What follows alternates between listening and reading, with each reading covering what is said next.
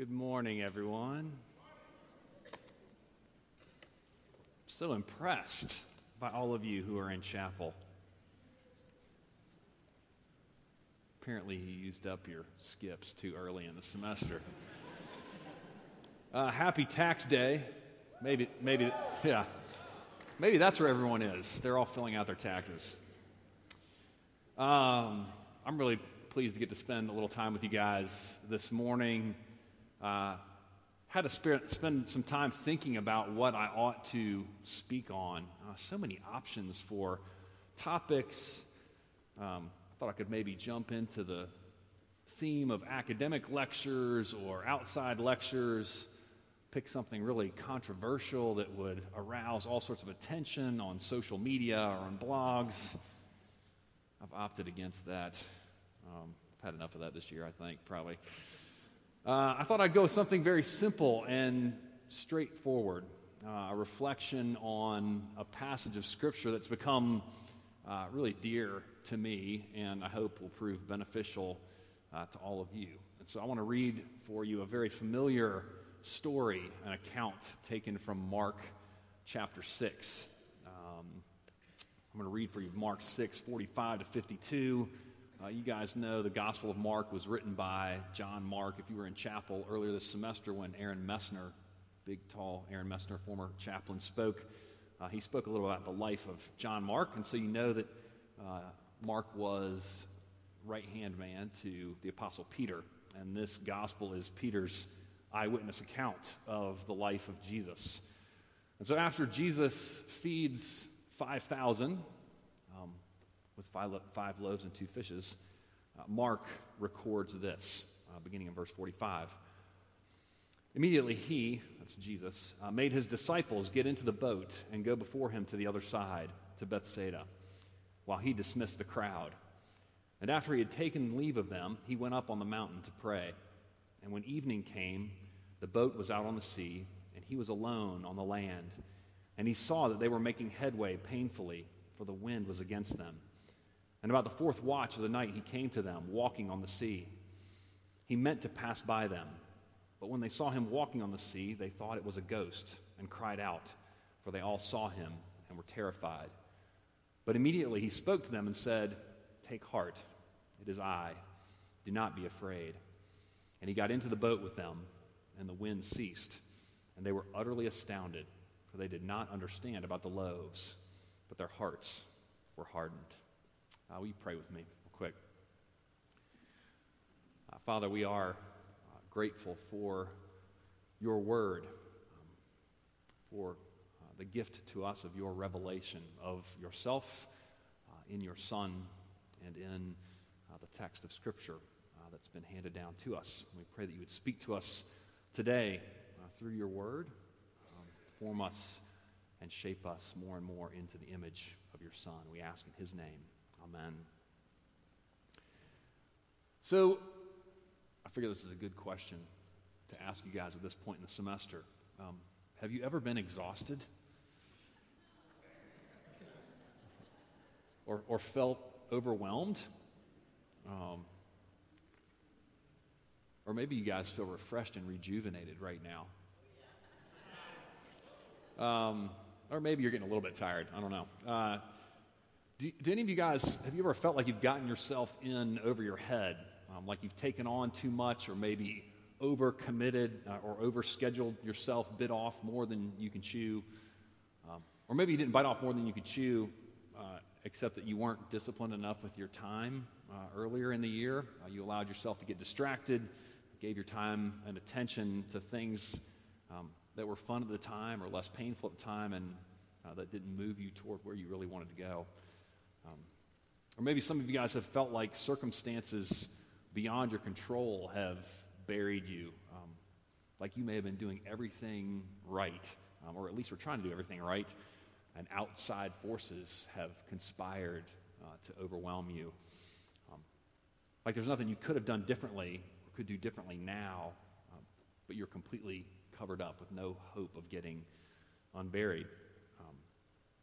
Do any of you guys ever feel alone?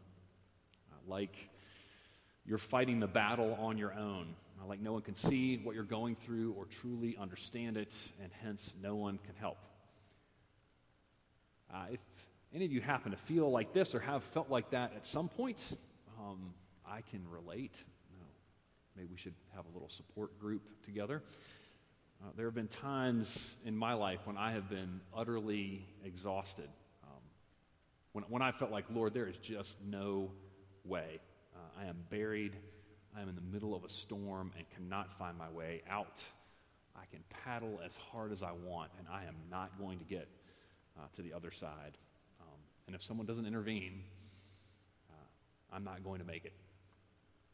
I felt like that on more than one occasion in my life. In fact, I've felt like that even this year. Like it didn't matter what I did or how hard I tried. I wasn't going to find my way out of the storm. I wasn't going to make it to the other side. I was on my own, and I was going to drown, and I was probably going to drag some other people down with me as I went to the bottom. That can be the product of fallout, at least for me, fallout from my own mistakes, and outside forces that seem to be conspiring against me, and relationships that are strained, and arrows that are flying at me from multiple directions. And so if you've ever felt like that, if you're like me, then I think this passage of Scripture is for you. It's a really familiar story, but also a very rich one. And so I want to share a few observations on it that may or may not be new to you. We'll see. But I hope will encourage you in those moments when you feel utterly alone and exhausted. This is a passage that calls us as believers to courage in the midst of the storm, to believe in God's attention and God's activity, and to receive Christ even in the midst of our confusion and in the midst of our apparent abandonment. So first, a little bit more about the situation that Mark presents to us in this passage. Jesus has just fed 5,000 people, and Mark tells us that Jesus sent his disciples to go across the Sea of Galilee while he went away to pray. So, Sea of Galilee, you guys probably know this from looking at maps in the front of your Bible or maybe in class. In northern Palestine or northern Israel, it's 700 feet roughly below sea level. So it's the lowest freshwater lake in the world. To give you sort of a sense of perspective, Lookout Mountain is about 1,700 feet above the valley floor in Chattanooga. So if you think that's about 2.5 times the height of how low the Sea of Galilee was. So it's a big, it's well below sea level. And as a consequence, when there's warm, moist water on the surface of the lake, and colder winds come in off the plains and drop down into the Sea of Galilee, you get really violent windstorms. And even today, modern ships, boats don't want to be on the Sea of Galilee when a windstorm comes in. It gets pretty violent, pretty nasty, probably even more breezy than what we saw yesterday here on top of the mountain. Jesus' disciples are not in a modern sailing vessel. They're in a wooden fishing boat, probably about 27 feet long, with 4 oars and a mast. So a bunch of Jewish fishermen in a wooden boat on the sea. It's not quite a dinghy, but it is not a big ship. And they are rowing, or trying to row across the Sea of Galilee. It's a trip that should have taken about an hour, but a storm comes up. They run into headwinds, and 8 hours probably, at least 8 hours after they set out from the shore, they are still rowing. The text says that Jesus came to them in the 4th watch of the night. That's between 3 and 6 a.m. that Jesus comes to them.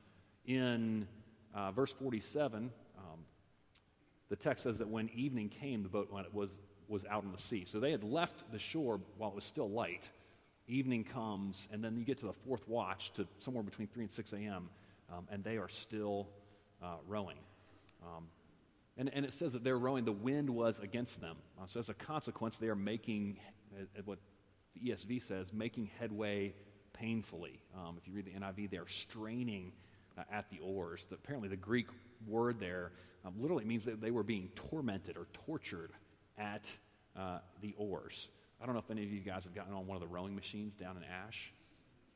Yeah, apparently some of you have, and maybe it wasn't as pretty as you hoped it would be or as elegant as you hoped it would be. If you get on a rowing machine and row hard, well, I'd be curious to know if anyone can go 8 hours hard on one of the rowing machines in Ash. I mean, these guys were exhausted. They were at the end of themselves. So they're in the little boat in the midst of a really nasty storm, in the dark. They're exhausted. They're alone. They're making no progress. They're probably wondering if they will make it to the shore, if their lives are going to end in the middle of the Sea of Galilee. And meanwhile, Jesus is off on a prayer retreat on a mountaintop somewhere, which might have led the disciples to wonder, just where is Jesus? And I think we all find ourselves in situations like that at some point. All of our boats will get rocked at some point in our lives. We'll all be inclined to ask the question, where are you, God? And Mark is calling us to trust courageously, even when everything around us seems to say that God is absent. In the face of real evil, when our society seems hopeless around us, or when we're faced with the loss of loved ones or confronted with insurmountable problems at work or at school, when the most real things that face us seem to suggest that Jesus doesn't care or isn't real, Mark is telling us to have courage, to believe, to trust. So a few observations on what Mark is saying. First, I think it's really interesting to note that Jesus sends the disciples into the storm. They didn't just decide to hop in the boat and go across the Sea of Galilee on their own. Jesus sent them. He knew what lay ahead of them, and he purposefully sent them into it. The text says that he made his disciples get into the boat to go before him. He sent them knowingly into a situation that he also knew they couldn't handle on their own. In the same way that God sometimes sends us into situations that are trying, that are difficult, that are exhausting, that are even terrifying. He wants us to understand who he is. He wants to help cure us of our self-reliance. He wants us to rely on him. And so he puts us in situations that we can't handle on our own strength. So we'll place our trust in him. It's his refining grace in our lives. But it's interesting to note that even when Jesus does show up in this storm, he doesn't immediately calm the storm. In fact, if you go look at the parallel passage in Matthew 14, Jesus shows up, and then Peter gets out of the boat and walks toward Jesus on the water, and then Peter starts to sink, and then Jesus pulls Peter out of the water and places back in the boat, and then Jesus gets into the boat, all in the midst of the storm. The storm doesn't stop right away. He wants the disciples to be in the storm. And so I think that means that we have to ask ourselves a question, and that's, what do we want more? Do we want the storm to stop, or do we want Jesus to be with us? Because I think part of what's being suggested in this text is that having Jesus is actually better than having the storm go away. That's really hard for me. When I'm in a storm, I want the storm to go away. I want to be safe. I want to be comfortable. Oftentimes, I want that even more than I want Jesus. So that's one observation, that Jesus sends the disciples into the storm. Second is that Jesus really does seem far away, or is far away from the disciples. In verse 46, he went up on a mountain. Verse 47, he's alone on the land while they're away on the sea. That really is the worst, isn't it, when people go up on the mountain? Never good, right? There's probably another chapel talk to be given on the importance of solitude or retreats or that kind of thing. For my purposes, I think it's interesting to note that for the disciples, Jesus is absent. They're in the fight of their lives. They're in the midst of a violent storm, and he's sitting cozily somewhere on dry land, leaving them to their own devices, or at least that's how it seems. And that's how it feels for us at times as well, when we're struggling, when we're exhausted, when we can't find our way to the other side, and it feels like Jesus is nowhere to be found. But what this text tells us is that that's not actually the case. First it tells us that Jesus can see the disciples. Mark states pretty matter-of-factly in verse 48, He, that's Jesus, saw that they were making headway painfully. When you think about it, Jesus is on top of a mountain. They're out on a boat in the middle of an inland sea, in the midst of a storm, in the middle of the night. And he sees them. No matter how far away we may feel, no matter how alone we may think we are, Jesus sees us. And of course, he doesn't only see us. I mean, what was he doing up on the mountain? He was interceding. It said in verse 46 that he went up on the mountain to pray. So when we think he's absent, he is, in fact, interceding on our behalf. He's always interceding on our behalf.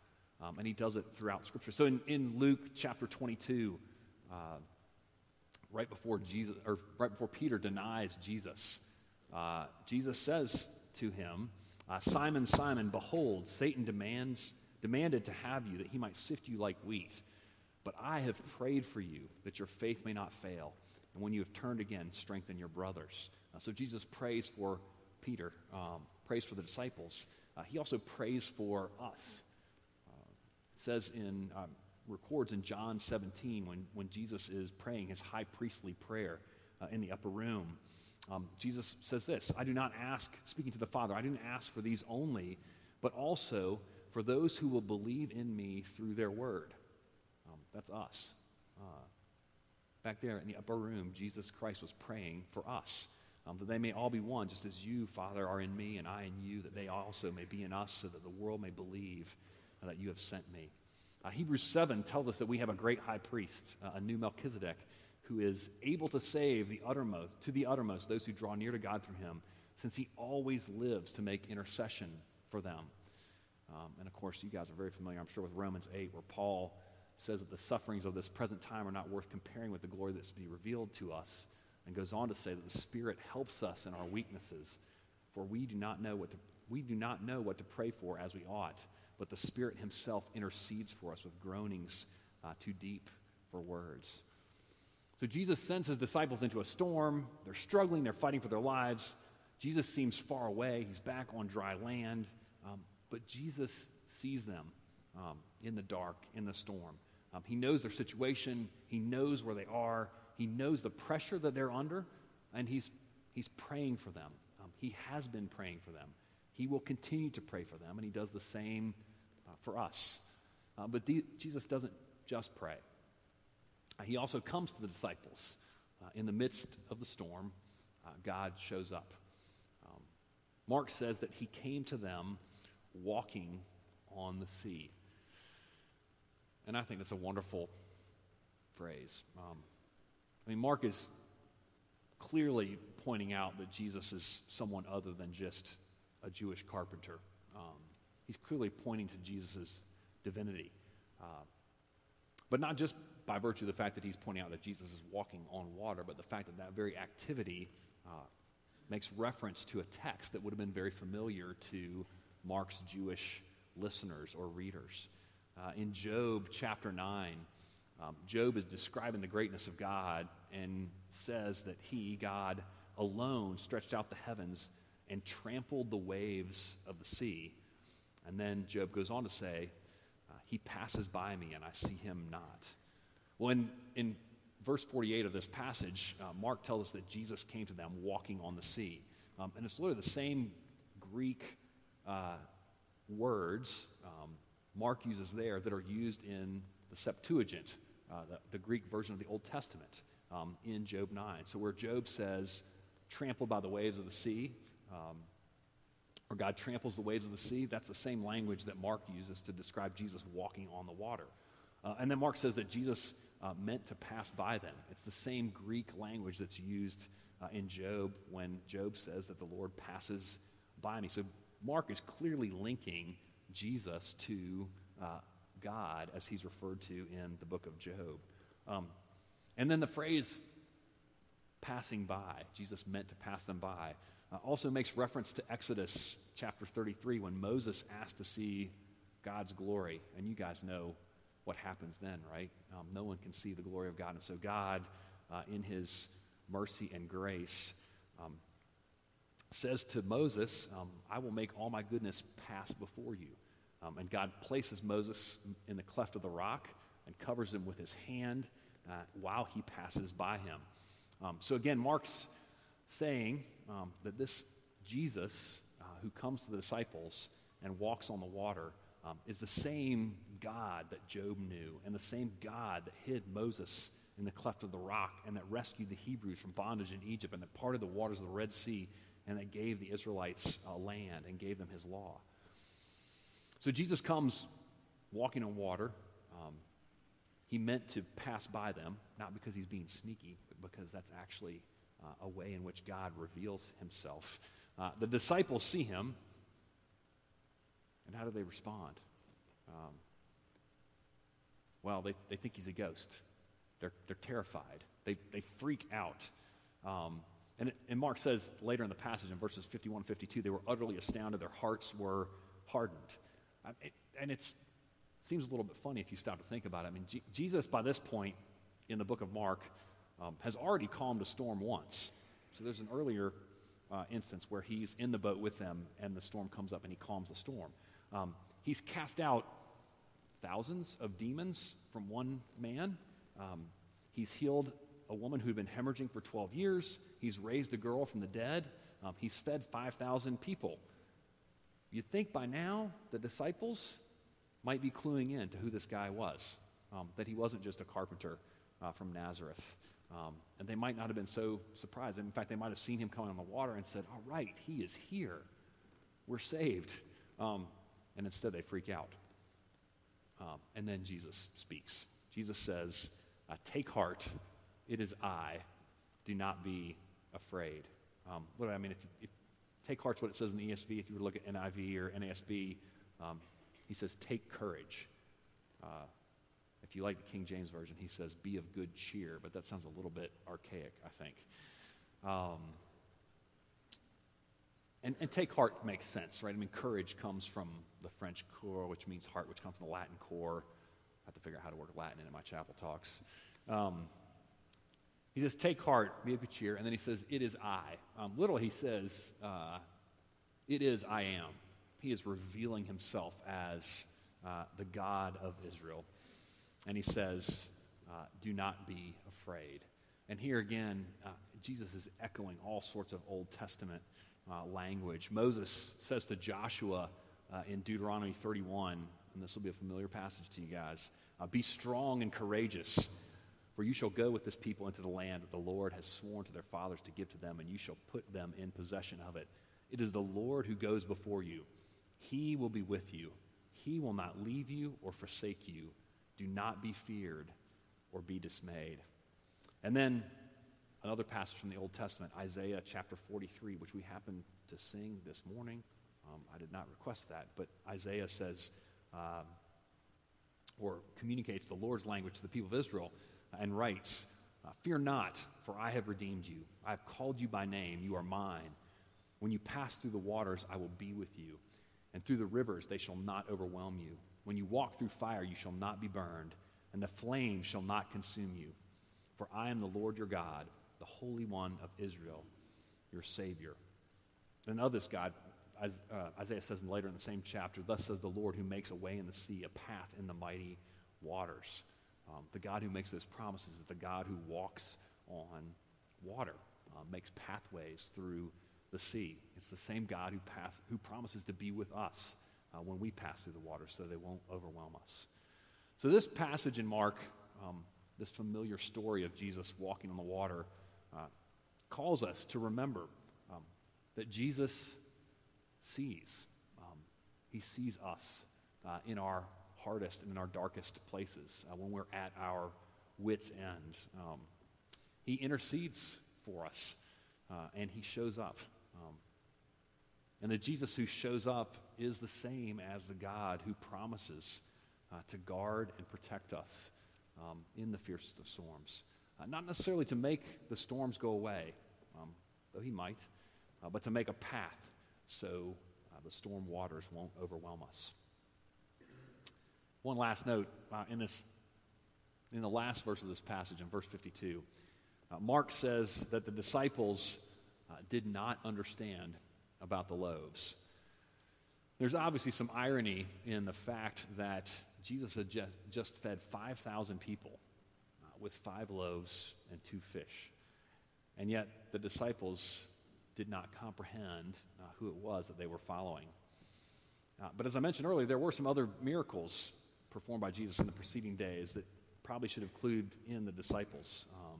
His calming of the storm, his casting out of demons, his healing of the woman who had been hemorrhaging for 12 years, his raising of Jairus' daughter from the dead. So why did Mark pick that one of the preceding miracles, the feeding of the 5,000? I think besides the fact that it was the most recent of the miracles, I think Mark probably chose it too because of its clear connection to Moses. God, through Moses, fed the people of Israel. He gave bread from heaven to the Israelites in the desert, and then Jesus gave bread to the 5,000. God, through Moses, parted the Red Sea, allowing the Israelites to escape bondage in Egypt. God, through Moses, revealed himself to the people of Israel through the giving of his law, which happened right after he showed himself to Moses by placing him in the cleft of the rock and covering him with his hand as he passed by. So Moses, who was a type of Christ, points to a God who would pass through the waters of death and rise to new life for the sake of his people. Moses points to the Christ whose death and resurrection we celebrate this very week. Moses foreshadows Jesus, the ultimate prophet, priest, and king, the great high priest who sees us, who intercedes for us, who comes to us in the midst of storms when we are alone and exhausted and overwhelmed and fearful. And he says, take heart, it is I, do not be afraid. Some of you may have faced significant headwinds in the past.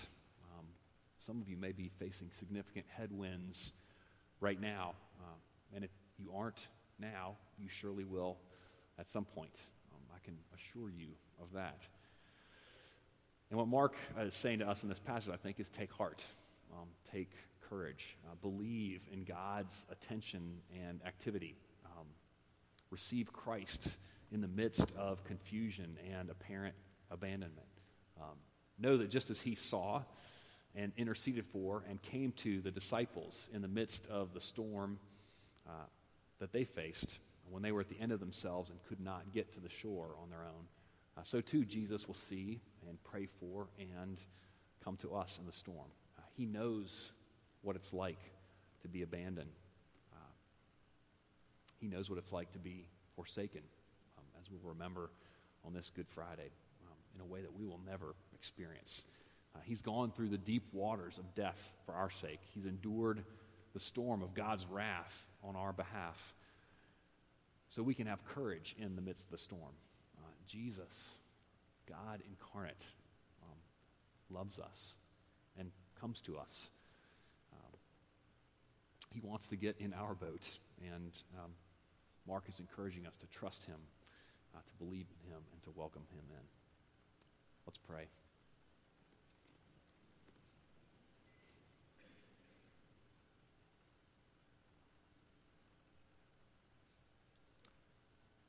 Father, we are thankful for your mercy, for your love.